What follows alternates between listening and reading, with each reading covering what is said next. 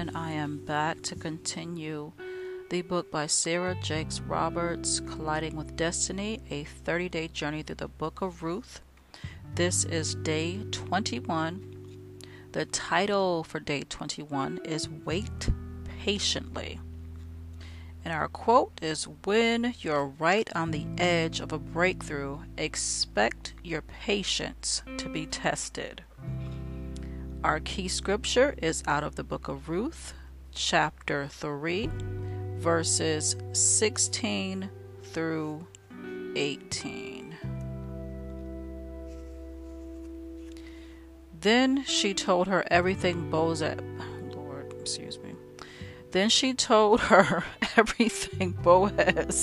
had done for her and added, "He gave me 6 measures of barley, saying, 'Don't go back to your mother-in-law empty-handed.'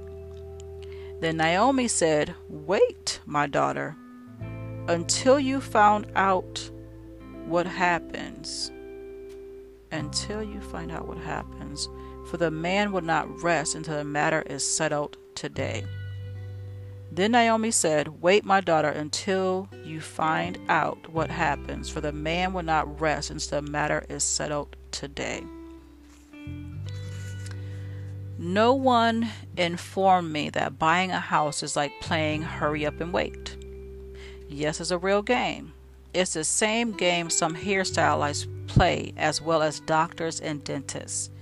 They tell you to be on time or they'll cancel your appointment. So you arrive on time and then have to sit and wait 30 minutes at least.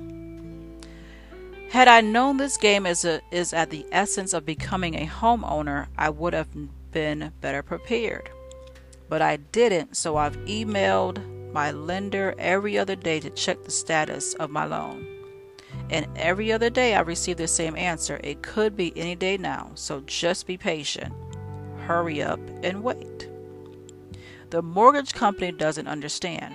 I have Pinterest boards full of my favorite designs. I found the perfect bed for the master bedroom, and the bed I want for my son Malachi has just gone on sale. I'm excited to start nesting, but the process of waiting has become so nerve-wracking.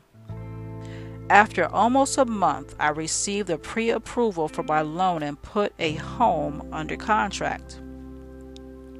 As I write this, another 2 months have gone by, and I still have no status update on my final loan and when we'll close. I'm within reach of my goals, so close I can brush it with my fingertips, but not there yet. This in-between time, when you're almost but not yet, can be the most frustrating time of any process. It's the moment when you can set your goal in front of you, but just aren't where you want to be yet. This is when we must remember that Ruth 3:18 sounds a lot like Philippians 1:6. Being confident of this, that he who began a good work in you will carry it on to completion until the day of Christ Jesus. God will not give up on you. In church we say, I don't believe he's brought me this far to leave me. These are the moments when our faith becomes the only thing we have to hold on to. You did the best you could with what you were given.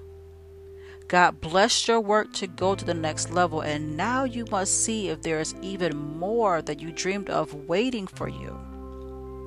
Ruth set out on a journey of survival and collided with her destiny. She didn't begin the process hoping to be married to a man who owned the field. She worked to better herself, and through this effort, she was blessed and able to bless others. Can you be patient while he does his good work in you? With my home loan, I have turned in all the paperwork, answered every question, and faxed every document. There's nothing else I can do but leave it in God's hands. When you've done all you can do, rest your mind and be at peace. You've sown all the right seeds. You've tried to right as many wrongs as you can. You continue being the best wife you can be, the best mother you can be, the best friend. Now it's time for God to do the rest. Don't give up because your harvest hasn't come quickly. The most rewarding investments take time to grow. Your journal questions. There are 4 again.